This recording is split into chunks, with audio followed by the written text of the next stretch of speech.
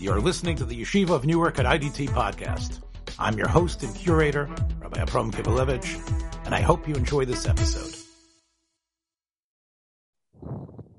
Shalom, this is Standing in Two Worlds with Dr. Sam Juni in Yerushalayim Eretz Kodesh. I'm Abram Kibalevich.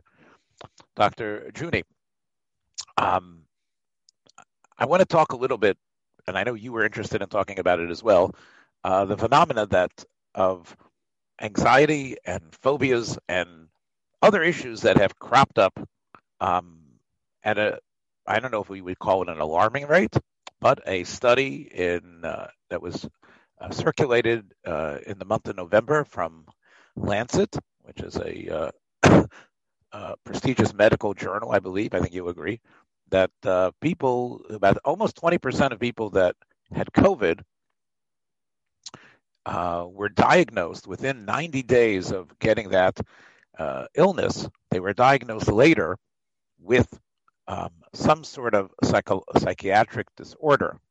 And what's interesting is that almost 10% of them had never had any sort of diagnosis like this in the past. And the researchers are trying to figure out if there perhaps is some sort of connection between this disease and another after effect, which is being prone to various types of psychiatric disorders, especially ones, I guess, that are connected to anxiety issues. And I think that when we were talking about this before we started recording, I think you indicated that people that are already in a state that what used to be called universally hypochondriacs, are people that are suffering from illness, anxiety disorder, or found themselves in an extreme state due to COVID, because there was constant material being blasted over all sorts of information platforms, that people were getting very obsessed with it and worried about it, to the point that it was strengthening the already issue that they already had about worries about, in general, about catching all other types of diseases or somehow having cancer or having a heart attack or everything else that people who have illness anxiety disorder have. This now was added to the mix. So not only do we have people in the Lancet study who never had anything all of a sudden being affected with psychiatric disorders, the people who are already known to have illness anxiety disorders, COVID has really thrown a tremendous increase bomb into that segment of the population. And we are now having, I don't know if it's a crisis, but clearly it's much, much worse. So I thought this might be worthwhile to discuss in general this phenomena of COVID specifically, but also in general about the types of irrational and fears that this is an indicator of. And maybe if you could also, I know this is adding another layer, but I know it's a layer that you're very familiar with, the general idea of phobias of all different sorts and types. Okay, that's the structure. I now leave. Let's talk about these three different topics, and we'll start with the first. So let me say, as an introduction, comorbidity, which means having an additional diagnosis after the primary diagnosis, is very common. In fact, it's the norm. It's not usual that you have just one diagnosis without another comorbid diagnostic. And very often, the second diagnostic that comes in is usually psychiatric. Now, when I say second, I mean to say the second one that's diagnosed on the chart. I am not saying at all that it is secondary and it develops from the first. And that's always a question. There's a whole field called psychosomatic medicine, which looks at instances when there are physical problems and there are also psychiatric problems, and there's a chicken egg issue. it used to be before medicine was very well developed, it was assumed that many illnesses, in fact, derive from psychiatric causes, which then cause a somatic problem. That's psychosomatic. Psyche means the soul. So soma means the body. So psychosomatic problems with the soul or problems of emotionality cause physical problems. I can tell you when I was in training initially, there was a very prominent journal called the Journal of Psychosomatic Medicine, where you had constant streams of articles coming out outlining various kinds of physical illness and saying exactly where it came from. And we had to know that for our comps, for our major defenses. And it was one of the banes of my graduate training, memorizing all of this. I can tell you by now, you can't find this journal anymore, because as medical advances have come up these last couple of decades, many of the what we call psychosomatic illnesses have been graduated out of psychiatry into straight medicine, ranging from ulcers to hypertension to boils to heart attacks. I mean, all that has been excised out. So what that leads me really to the point here is that when you start thinking, well, here you have a phenomenon of COVID, which attacks the body, and you also have some blatant psychiatric symptoms, which definitely are around. I mean, there's like, I have a flood of calls these days about people who presumably never had psychiatric problems coming up with them either because they had COVID or because they're afraid of COVID. So it definitely is there. But I need to tell you that for people who actually have COVID and they suffer psychiatric illnesses, I'm pretty much convinced that this is a straight physical ailment, that it's not psychiatric in origin.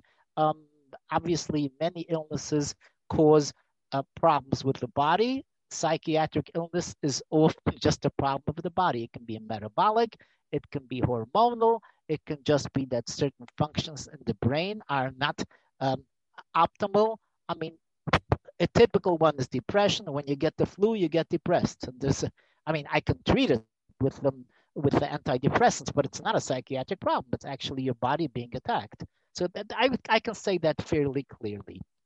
That's not to say that there aren't also quite a few what we call psychosomatic problems going on with COVID, because clearly it's it's a situation which makes people very anxious. So we can try to parcel that out some when we talk some more about anxiety proper.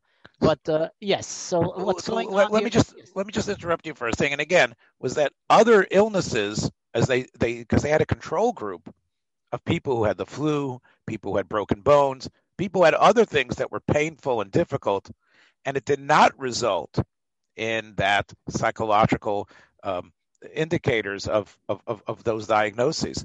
So it sounds like I would like to make a distinction between the illnesses which affect the overall body, such as metabolism and brain function, versus broken bones, which are very localized. In other words, there's no question that anything which attacks the entire body, anything which involves the immune system, anything which involves any kind of a mobilization of the body will have psychiatric repercussions. If you include in your control book broken bones, you're going down the wrong track. Mm-hmm. Cancer, questionable. It's questionable cancer, but something like something that affects you overall will definitely have psychiatric repercussions.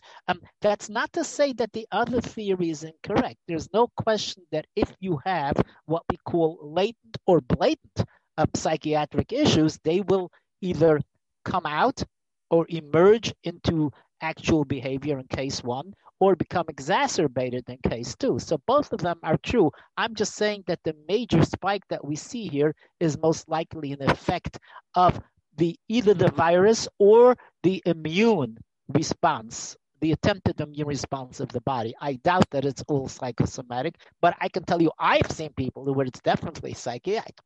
So that is present as well. I'm just saying the proportion. If I had to guess my way through it, I would say it's A rather than B. But of course, things that people understand better is the B, because the A is something that you won't understand unless you know the minutia of the bodily reactions and how that brings on psychiatric conditions. And it's interesting, though, even in your lifetime, as you said, and that you've seen almost a reversal of like you say, of the chicken or the egg. When you were going to school, I would say not only reversed, I would say the chicken, so to speak, has almost been killed totally. There's very little left in the psychosomatic domain. I mean, to the point that huge journal shriveled to a joke. And I would say many people who graduate with doctorates these days don't even know, they wouldn't even recognize those legends or fables that were pretty alive 20 years ago. Mm-hmm. So they would consider it as primitive as bloodletting or something like that. Yes, something absurd. Wow. And it is, in hindsight, it is absurd. It's not correct. Yeah. And probably one of the reasons why it's been thrown out is because of the incredible advancements of what we can know about the human body and the brain and, and the type of diagnostic machinery, I guess you would call it, that can measure and see, and that really indicates that the changes start in the physical organism and then spread into the other thing. So how can you? So this is a phenomenon which is not surprising to you, and the 20% rate might even be larger if people would actually act on it. It's very underestimated. I would say 20% is very underestimated. I can't see anybody coming through with a diagnosis of something of profound proportions like AIDS or COVID without having at least 2 comorbid psychiatric diagnostics. I can't see it. And I would say probably the people who are doing the diagnostics are just not knowledgeable enough about psychiatric conditions. And, you don't need to, because somebody comes in, depression or paranoia or extreme anxiety states are almost secondary when you're dealing with a life threatening situation, so they don't bother. But if, let's say, somebody if there was a supervisor there in the emergency ward saying, "Hey, what else?" Of course they would do it. Look, they're not going to include itching. Itching is a medical diagnosis. You won't see itching coming up in the COVID chart. It's too insignificant.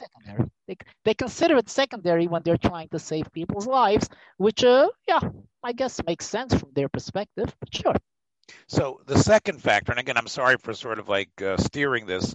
The second factor, of course, was the people who didn't get COVID necessarily, but have a general fear. And you agree that hypochondria is sort of like an irrational fear of getting cancer, or every time they have upset stomach, they think they're having a heart attack.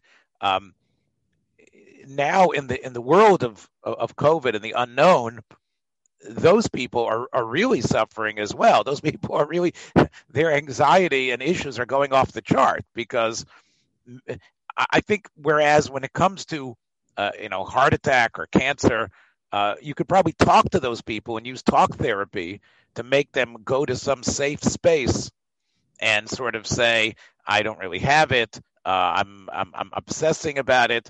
It's really not true. They can maybe talk themselves out of it. When it comes to COVID, there's so much unknown, and there's so much fear mongering. It's almost like I get the New York Times update every morning, and it's full of not only all the information about where it's spreading, where it's not, what's going on, charts and issues of every down to the smallest detail. We're so wrapped up in it. How could somebody who has this, let's say, illness, anxiety disorder, how could he even manage through COVID? Because he would have to shut himself up in a cave or something, right? Okay, so let me try to just, bat this around a little so we come up with some perspective. There's a key term in defining phobias, and that's the term irrational. Okay? Irrational is an interesting term because what the logic we're talking about here is not statistics. We're talking about what's called social logic, what's accepted among people. In other words, if you live in a society where people are very fearful of X and Y, we will not label you as having an anxiety reaction to certain stimuli. So here's the issue. When you really don't know what's going on, it's hard to say what's rational and what's irrational. When you have the data, then you use societal norms and say, well, if you are afraid of something that has a 0.00 or whatever percent, we're going to call you irrational, otherwise not. So for instance, if you're afraid to walk out on the street because you might get hit with by a car, we call you phobic, right? Is it irrational? No. Do people get hit by cars? Yes. Can I give you a percent? Yes. So what is it? Let's say you have a 2% chance or a 0.02% or 0.002%. What makes you irrational and what doesn't? So it's only normative. We can only say, well, looking at people in general, how much are people afraid to go out? How much are people afraid to eat something on chance that you'll get food poisoning and die? It's not irrational. The percentage is there. The assumption is that because of your connections to life and to people around you, you have an inside good sense of what you consider really rational and really not. So in other words, if I'm afraid of something, if only I can talk to you and just give you enough anti-anxieties to keep your anxiety reaction at bay, you would admit that this is not rational. Okay, but ultimately it has to do with you. If you are in an environment where you've been told that you have a 90% chance of dying if you take your mask off for 5 minutes, and I can imagine such environments, let's say if both of your parents are, bona fide hypochondriacs, you would not be called phobic. You'd be called just basically having the wrong facts, and therefore your rationality is messed up. So what we're dealing with here is, if you want to call somebody phobic, is someone who knows darn well, to say it in colloquial language, that it's not so, but you're still afraid. Let's give you an example, okay? You're afraid of going on an airplane because it's going to crash, right? That's called phobic. Do planes crash? Yes. Is there a certain percentage? Yes. But that same percentage would not tick you off if you were talking about some other kind of fear. Like you do eat food, you're not afraid that there's going to be some arsenic in there. Perhaps that's the same. In fact, I'd say it's probably a bigger chance to have arsenic in canned food than there is for crashing in a plane. So what's going on? What's going on is that you can't think about it rationally because you're getting the results of an anxiety reaction that's interfering with you. So that's the only criterion.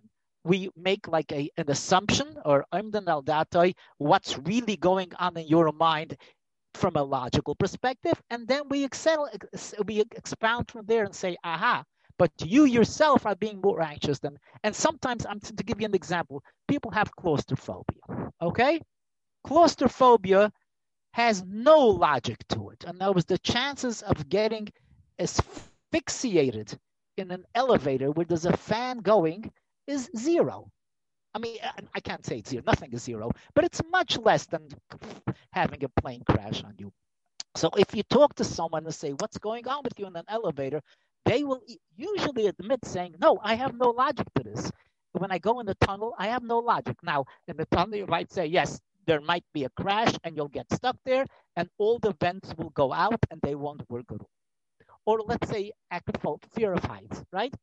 Some people freak out when they are on a high floor and they look out of a window. They themselves will tell you. And again, they are the criterion, not me, not your mother, not the rabbi, not the psychologist. They will tell you, no, it's not rational. This glass will not break. I think the chance of this glass breaking is so minimal that I'm not worried about that. But I'm getting anxious. Okay, so that's the criterion of what anxiety is all about. So let me just give you a little introduction about how anxiety relates to phobias, okay? Anxiety is a reaction that we're born with. There is no if about it. There's no explanation for it. There's no, shall we say, transcendental information other than saying that genetically it's just there. Why is it there? I mean, I spoke to God. I know the answer, okay? It's there because it's what you use or your unconscious uses or your superego uses as a threat to say, don't go there because you'll get anxious. And that threat is enough to keep you online and keep you from doing things that will put you in danger. That's the religious or evolutionary explanation. But regardless, you don't need that because it's given. Anybody will tell you, anybody who knows bodies or people, a psychiatrist will tell you anxiety is a given. Okay? Now, anxiety is supposed to be there as a check, but if you follow the the guidelines of those checks, if you don't, let's say, do something that's certain to kill you, if you don't do something that's certain to get you sick, if you don't do some things that are certain to get you into such trouble that you lose your job and you lose your spouse and you lose your parents and your children, then you steer clear and you're not anxious. Some people somehow have a certain level of anxiety regardless of them avoiding the basic pitfalls, okay? And that's a psychiatric diagnosis called general anxiety disorder. They can't put their finger on it, but they're constantly keyed up. If you measure them physiologically, you can see it in various kinds of autonomic findings or heart rate or blood pressure or GSR. It makes no difference. It's there. That's called the general anxiety disorder. Very common. In Americans, it's like, I don't know, many millions, tens of millions. I mean, probably much more than tens of millions. And there are an anti-anxiety medication that just knocks that down and it does well. Now, for some people, what they get, and I'm sorry, and let's just make it clear, there's nothing irrational about it. Say, what are you nervous about? You can't talk to somebody. You can give them medication, or you can train their body, so to speak, that their autonomic systems become such that they're typical of somebody who's not anxious, and by definition, they won't be anxious, because anxiety itself, you can't have anxiety without the autonomic system getting into an anxious mode. So you can, the olden days, what we would do is talk to people, which doesn't work as well. The best ones just give medication, which knocks down the autonomic system to a non-anxiety level, and then by definition, you can't feel anxious. What happens to some people is that the anxiety gets bound up with certain scenarios or certain kinds of stimuli. Closed spaces, open spaces, tall spaces, being in front of a crowd, being next to a dog, being next to a snake. There's all kinds, and we have all kinds of funny names from Latin and Greek for that, so that the layman will think we're very sophisticated. But all it means is an irrational fear of X or Y or Z or whatever. Now, in terms of the way the body works, this is actually a way of getting rid of anxiety. And let me explain that. If you have general anxiety disorder, you're always anxious. That's very uncomfortable. If I can make a deal with the devil, so to speak, the devil being this anxiety animal we have with him that's saying, you know what, I'm going to be anxious just in high spaces, just in low spaces, just in closed spaces, means I'm liberated. I've shunted it, and now I'm not anxious anywhere else. But when you get to that situation, you're going to get very anxious. And when I say very, I mean that clinically there's something called a panic reaction or an anxiety attack. And when you have an anxiety attack, what happens is that you got getting in a mode where anxiety is the only thing that's managing your body. And the people report symptoms like, I'm going crazy, I can't breathe, I'm suffocating, I feel I'm going to die, I have to get out of here at all costs, even if it means flying out of a window of the third floor or punching somebody in the face or whatever I need to do, I need to go, and I stop thinking. That's an anxiety reaction. In the sense, a panic reaction or a phobia is something like that. Namely, if you get a phobia, how do you define a phobia? The way you define a phobia in terms of a litmus test, a rule of thumb, is that if I were to take you and force you into a phobic situation, you would have a panic attack or a full-blown anxiety reaction. That's the rule of thumb of how to define a phobia. Now, let me just ask you one. Yes, go ahead, please. Let me just ask you two things on that. One thing is, and maybe you can answer both questions before you get back to your main overarching thesis. The first question is, I've read that there seems to be an aspect of I don't know if it's a genetic marker, but it seems to run in families. There seems to be this idea that they've noted that certain sorts of phobias seem to be your grandfather had it, your father had it, your brother had it. Does it make sense from your perspective that there should be a predisposition based on a certain genetic marker for certain phobias or certain types of things?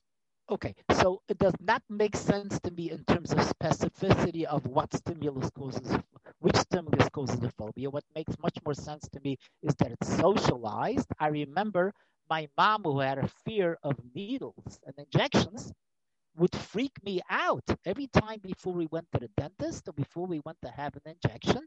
And she said, oh, when it happens this, you hold on tight to here, you look here, you look there. And I was not even afraid of it to begin with, although I sure became very fearful of it. And I just had an incident. My daughter told me that my daughter also had gotten some of that from me. I tried not to do it to her, but she got some of it. And then she just took her little kids to the doctor. And the doctor says, we're going to do some blood tests. And you, Yisrael, you're going to help me. Okay, here, you hold on to this. And look at this. And my daughter started freaking out. And he just like shushed her away. He said, hey, you hold this. Look at this blood. Isn't it cool? And the kids were fascinated. These are two twins, I don't know, 7 years old. They were fascinated. So they had no problem with it at all. So I would say it's primarily socialized. I would say that being anxious, having a heightened anxiety level is definitely genetic. It's definitely inherited, but not specific. And maybe even the propensity for anxiety attacks, which means that your generalized anxiety level is very high and you basically should be on a low dose anti-anxiety medication, but I would say specificity is not. I'll tell you where it comes from. It comes from Carl Gustav Jung, who had this theory of a collective unconscious. And he had this evolutionary theory that there's no way we would have survived in the caves without an innate fear of snakes and spiders, which were basically killers. And there was no time to sit there and have a meeting with the local caveman rabbi to say, well, there's a snake here. What should I do? You have to react before you even think. And he thinks that that's become part of the genetic makeup. I mean, he was obviously a Lamarckian, as many of the people those days were. And he felt that after it's there for a while, it gets embedded in your DNA, and then that's what it's all about. I think it's poppycock. I don't think it's true, but many people are Lamarckians, at least unconsciously. Many physicians are Lamarckians, and they go along with it. But it's not a common point of view. They're sort of like somewhat partners with Darwinian the sense of evolution. Yes, they definitely are part of it, but the bent there is, which is that before Darwin came along, the assumption was that if you experience something across a couple of generations, it becomes part of your markers, and then you pass that on to whatever. To your, here's the second question I wanted to ask you, and in our little text in the middle of the night for me and in the early morning for you, I threw this out at you, and I wanted to develop it a little bit more. I seem to remember that, and I think it was from your Rebbe, Reb Sigmund himself, yes, that there was some idea that some of these phobias, especially snake phobias and other things, might be connected to some sort of edible or other issues, or like, again, somehow the fear of snakes might be connected to the idea of a child seeing their parents' genitalia or seeing them involved in sex. Is there anything, I know you've heard about it. He's your Rebbe. What do you have to say about that? I have to say that he's correct, but in a very limited fashion.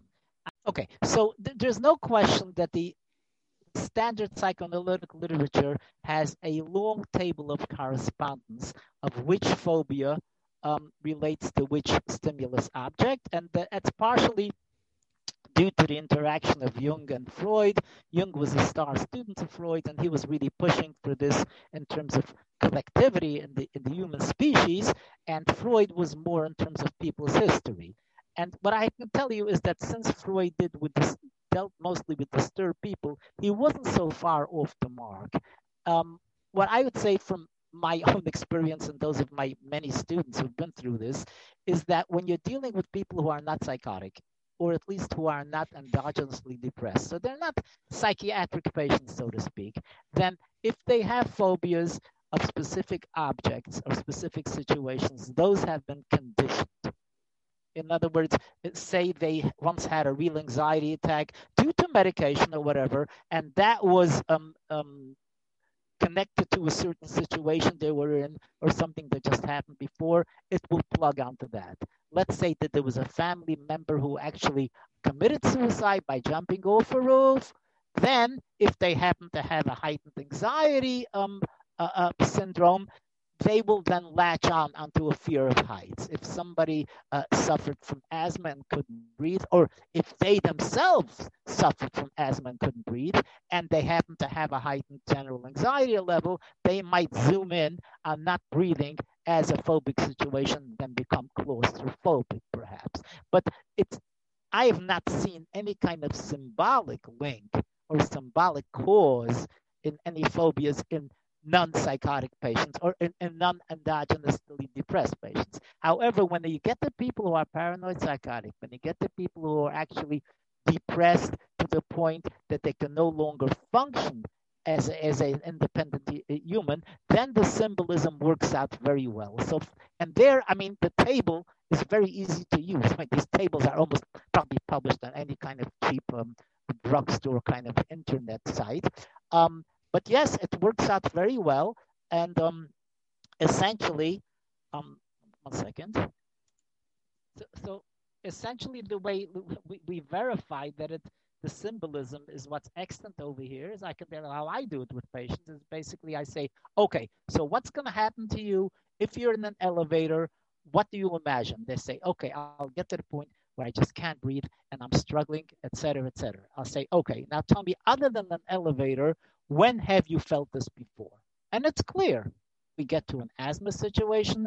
We get to a situation where there was a grandfather in a hospital bed who was coughing and say, I can't breathe, and then he died. So it becomes clear that happened in a conditioning point of view. Whereas when you're dealing with people who are significantly psychiatrically disturbed, not just in the neurotic realm, then the symbolism is very strong. It's not contingent on what happened to them or some kind of association or a reinforcement that has to do with some symbolism that essentially say they have this real fear or anxiety around a certain image, around a fire-eating serpent, and that gets symbolized in the snake or whatever. And if you want to be psychoanalytic, you can say, why did I have it? And come up with all kinds of sexual poppycock, but you don't need that.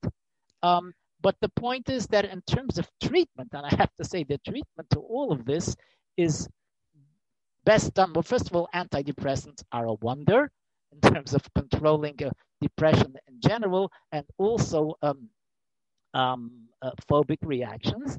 And what also is very helpful is simple counter-conditioning. Counter-conditioning, there's a host of methods. I mean, I am least excited about the cognitive behavioral. I think the cognitive shouldn't have been introduced over there. I like the behavioral much better. We can condition anybody to get rid of a phobia. My general deal is that, I used to do it. I've stopped doing it. Simply, I just moved into diagnostics. But 8 sessions, I get rid of any phobia. Any phobia, any age, any whatever, it's done. But they have to commit to attending the 8 sessions and to doing the homeworks. There's no question, and we get rid of it totally simply by counter conditioning. In other words, if you think of it, stimulus response, you had a certain stimulus that got paired with a certain response. We extinguish that. And it's very pleasant. It's not fearful. It's not anxiety producing. It's actually a very we use relaxation training, but it's based on the physiological model. Anxiety means that your autonomy gets put into a certain constellation, which is the definition of anxiety. And what we do is we train you that when the stimulus comes up, you have a different autonomous reaction, and that's it. We get rid of it. Well, so that's without insight, and it works just as well for people who have it because of symbolic reasons. It doesn't matter. But since I'm a psychoanalyst, I will tell you that it's my belief that as soon as we get rid of a phobia, your generalized anxiety level will go up. So here's a story. So I had someone who came into for treatment because he was a biology teacher and he developed a fear of insects. So I basically come in, I was in Buffalo at the time, and the person was actually brought in because he made a short stop on the Jackwater, which is a pretty fast highway, because a spider landed on his windshield. He made a short stop and ran from the car. That was not very useful. Okay, so again, I felt that there was some symbolic reasons for it, but it made no difference. I treated him. We got rid of it. At his 5th session, he brought in a tarantula to the session and freaked me out. He says, Doc, I got something for you. And I, whoa, okay. And that was just the 5th session. But I am sure that his general anxiety level went up some. But it was a good bargain. His general anxiety level went up some, but it's distributed across this whole day and this whole life, not an anxiety reaction. And he was able to resume his job as a bio teacher. Wow. So I think there's a payoff, because when we deal with behavioral treatments, we don't address the core of it. But practically speaking, people don't want to mess with the core. Nobody has 2 years to do dream analysis and associations. They're good enough with saying, fine, I got rid of it, leave me alone. Okay, so every now and then I'll feel uneasy, and I'll take a Xanax. Fine, gesundheit. But at least it's not focused so intensely in that one specific thing. Now it's not intense at all. You mentioned the dream analysis, and I know that these things are connected, right? This, when we speak about people having recurrent dreams, and Freud, of course, worked with this. So it's sort of like the same sort of, or I guess, guesswork, or I don't know if it's I know that. Well, you can how about calling it art? Art. But let me just say that dream analysis is not the main tool we use. We use free associations. Okay. Which people can use like, what does this remind you of, so to speak? Or when else did you feel this way? Or this feels familiar. Why does it feel familiar? That's much closer to what non-analysts would consider to be intuitive, rather than give me a dream and I'll give you interpretation. I'll call Joseph and I'll call Paro and we'll make a whole parsha. So in other words, it could be for one person, a cigar is a cigar, and for another person, a cigar might be something else. Yes, right? Yes, indeed. But the bottom line is, who cares? I mean, practically speaking, who cares? If you want to know truth, and if you're a theoretician, yes, you might care. If you have nothing to do with your life, you might want to analyze it. But if the idea is that you want to function as a normal human being, have a job, and have relationships, who cares? Who cares? Everybody has some hates of food. It comes from somewhere. It's not always physiological. It's often associational. Do you really care why you don't like broccoli? Yeah. Do you want to spend like $24,000 on it over the next year to get to the bottom of the broccoli? No. Okay. I wouldn't.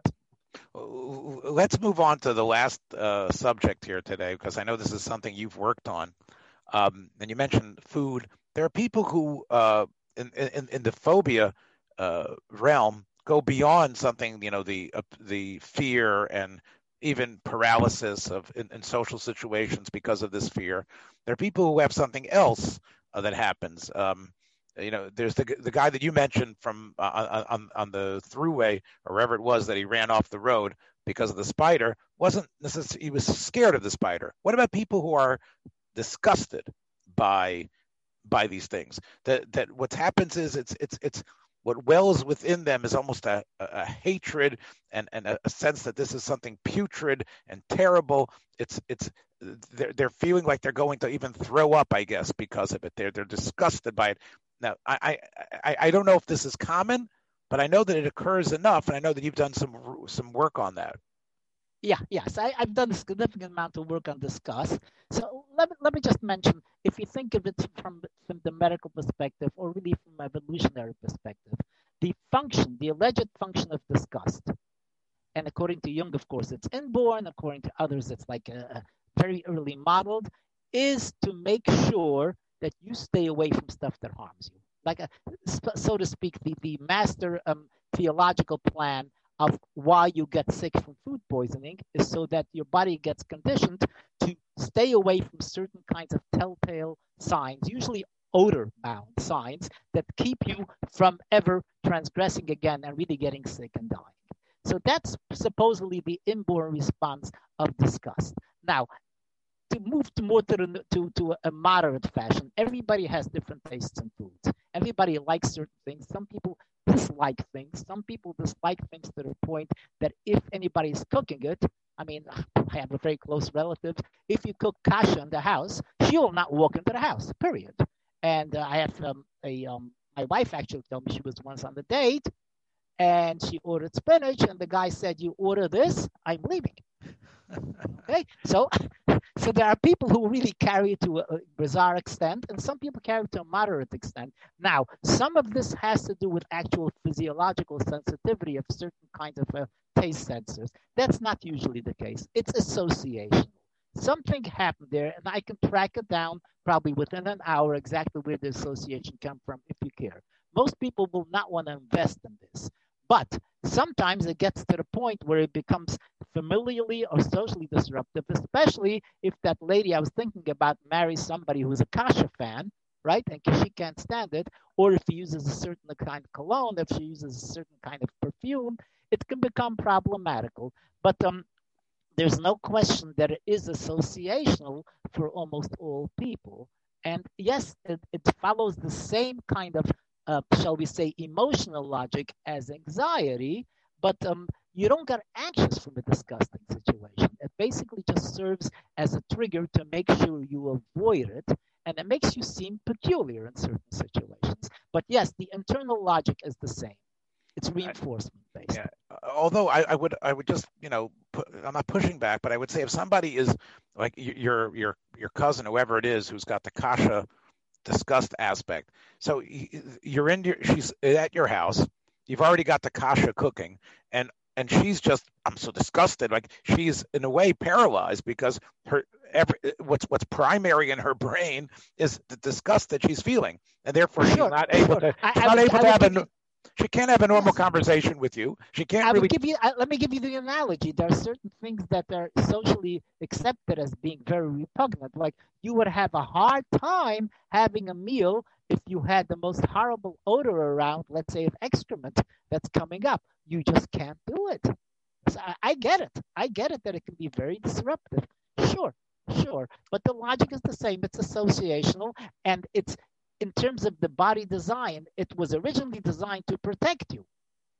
Now, it could, of course, be psychologically that this odor is reminiscent of an uncle who represented quite an ogre to you. And I know specifically of a clinical case where I'm thinking of an uncle who is actually a molester. And this young person developed an abhorrence of a certain odor, which pushed him a little, the odor of his cigars. Mm-hmm. Something that sounded like, it was like a cherry kind of cigar. Maybe it was a pipe, some kind of cherry odor. Whoa, that freaked him out. And actually got him close to an anxiety reaction, not just disgust. So, yeah, let's wind this up with, I'm supposedly the rabbi here and you're the doctor. One of the things that we find in rabbinic literature, especially in this forum of the Ishbitzer Rebbe, of Mordechai Yosef Leiner of Ishbitz, is that when a person realizes that God was behind everything, when a person comes to the Akara, that even his Averos are really, the bad things that he's done is really part of God's great plan, that eureka moment is able in a way to free you from your perception of yourself as someone who is a bad person, and you sort of, the light gets shined on. And we find this, Yisrael Salanter and other great Baalei Musar also speak about the idea of fighting what seems to be biological or inherent things within your midos, within your normal life, by getting some intellectual perception of what it's about, recognizing what the dynamic is, and using your brain to rise above it. So I'm now going to ask you, because I've heard this, and I have to say that I'm probably more influenced by the way it was displayed in popular culture, specifically in the Hitchcock film Marnie, which I don't know if you've seen, but I think you should, where once you realize what is behind it, like what the symbolism comes from, once the guy realizes that it's the uncle who was molesting her, whatever it was, or she realizes that, she can be free. Once you have that intellectual knowledge and you absorb it, it no longer brings you down. Do you subscribe to that at all? That the intellectual understanding of why you have that worry, disgust, anxiety, that once you know where it comes from, if it is based on some event that occurred, that can free you from it? Or do you think it's still going to keep being connected to you? Okay, so you're pushing me over here basically into choosing an alliance between my primary religion and between my Freudian religion. So let me just say, Freud definitely would disagree with this kind of concept. I don't necessarily disagree, but I want to give you a caveat that I think bridges it with standard psychoanalytic theory. There is no bridge between emotion and logic. They have nothing to do with it. What we're talking about over here are emotional conditioning and emotional fears. They're not logical. Fear is not logic. I mean, we're talking about irrational fear. Statistical fear, you can say, I don't want this to happen. That's fine. But that does not make you afraid. There is nothing fearful about anything. Fearful logically, fear is an emotion. I hope I'm clear about that. So basically, what I would say is, look, we do deep psychotherapy or psychoanalysis. The way psychoanalysis works is that we use words, we use logic, and then use it associationally to repair emotional associations. So let's say you can get to realize 50 times that this uncle was a horrible person and messed up your life and messed up your childhood and relationships. It'll get you nowhere unless you have the guts, and we do that in analysis. We have the guts to face that fear, which you've been blocking, face it head on, and see, okay, it doesn't scare me as much, but it has to be at the emotional realm. So I don't know the Ishbitzer well. I've heard a lot of Ishbitzer Torahs from Shlomo Carlebach in my days. I've never heard this particular aspect. He specialized more in prayer. But the idea is that, yes, once you know the logic of it, and then you can almost trust whoever is guiding you to lead you back to that fearful situation. Because what keeps you always afraid is that it freaked you out so much that anything that even smells like it, literally like a cigar or cherry smoke, you stay away from so fast, and you keep reinforcing the fear reaction of avoidance. So if you can actually go and say, yes, I would face it. And if I would see my uncle right now and say, I'm not afraid of you. There's something wrong with you. There's nothing wrong with me. I'm not guilty at all. Once you get to that, you're fine. But that's an emotional face-off, and we call it abreaction. People literally, when that happens in therapy, you would think you're dealing with a 4-year-old. They regress back to talking like a 4-year-old. They curl up like a 4-year-old. They talk baby talk, and they go crying. They make all these kinds of noises, and they slobber.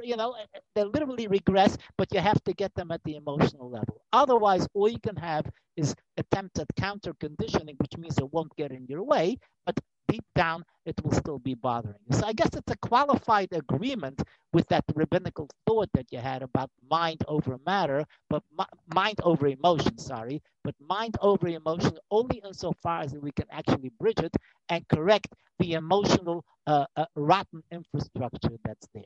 It sounds like what you're saying, and is that, and this actually does come up in rabbinic literature in a number of places, the use of hypnosis to regress the person back to that state. And Rav Moshe Feinstein has a tshuva about using hypnosis for a woman who had fear of water. She had she was a convert who she loved Judaism, but the only problem was that the only way she could dunk herself into the ritual pool, the mikvah, was by submitting to hypnosis. And she could have done systematic desensitization, as I said, 8 sessions would have fixed it. This episode, I gotta, normally, we work on our blurb. You've got to give me a hyperlink so people are going to be able, if they do listen to this, to be able to contact you to get help as far as that goes. So no, it ain't just. Let me tell you something. Systematic desensitization is Psych 101. Yeah, I understand. Any behavioral therapist can do it. And I don't do it. I can send you to my practitioners. I don't do it. Well, it sounded like you said. I don't know if everybody else can claim 8 sessions or less, but it sounds like. Oh, sure. Yes. Everybody can claim it. Yeah. Okay. No, all your Talmidim that are out there, but not just mine. Yeah. Okay. But again, you can understand that the hypnosis. Hypnosis is an alternative. It accomplishes it allows you to actually face your emotional demons on an emotional level. So actually, it's interesting in that tshuva, Rav Moshe really speaks about the idea of, well, what about, part of becoming a complete Jew from being a convert is the knowledge and the acceptance. And when she's under hypnosis, she's not necessarily in this world completely. So the question is, would it be able to be acceptable in terms of, her understanding there? So that was something that Moshe dealt with in terms of out of my league. Okay. But it was an interesting case of Kabbalah's mitzvahs. Rav Moshe felt that if, you mean because she would be in an hypnotic state while she's accepting it? Yes. That's exactly. Oh, I thought. Okay, I'm sorry. I thought you were using hypnosis to cure her of the phobia. And what you're saying, using hypnosis to basically distance her from part of herself as she's undergoing it, then it's almost That's like right. she doesn't like drugging her. That's right. That's exactly what it was. Oh, okay. I would qualify my response then, but okay, let's not do this on here. All right, good. So that's about it. I hope that for people who are listening who are suffering from the as I said, the overexposure to all the bad news, perhaps it's worthwhile to just, get your minute or two of update and not constantly have your ear to the ground about what's going on and what new strain. It doesn't seem like that is necessarily going to be helpful for anybody's psychological or physical well-being in any sort of way, shape, or form. All right, thanks again. We'll see you, Mirz Hashem, hopefully with the will of God. And stay healthy, everybody. Take care. Thanks for joining us for another episode from the Yeshiva of Newark at IDT Podcast.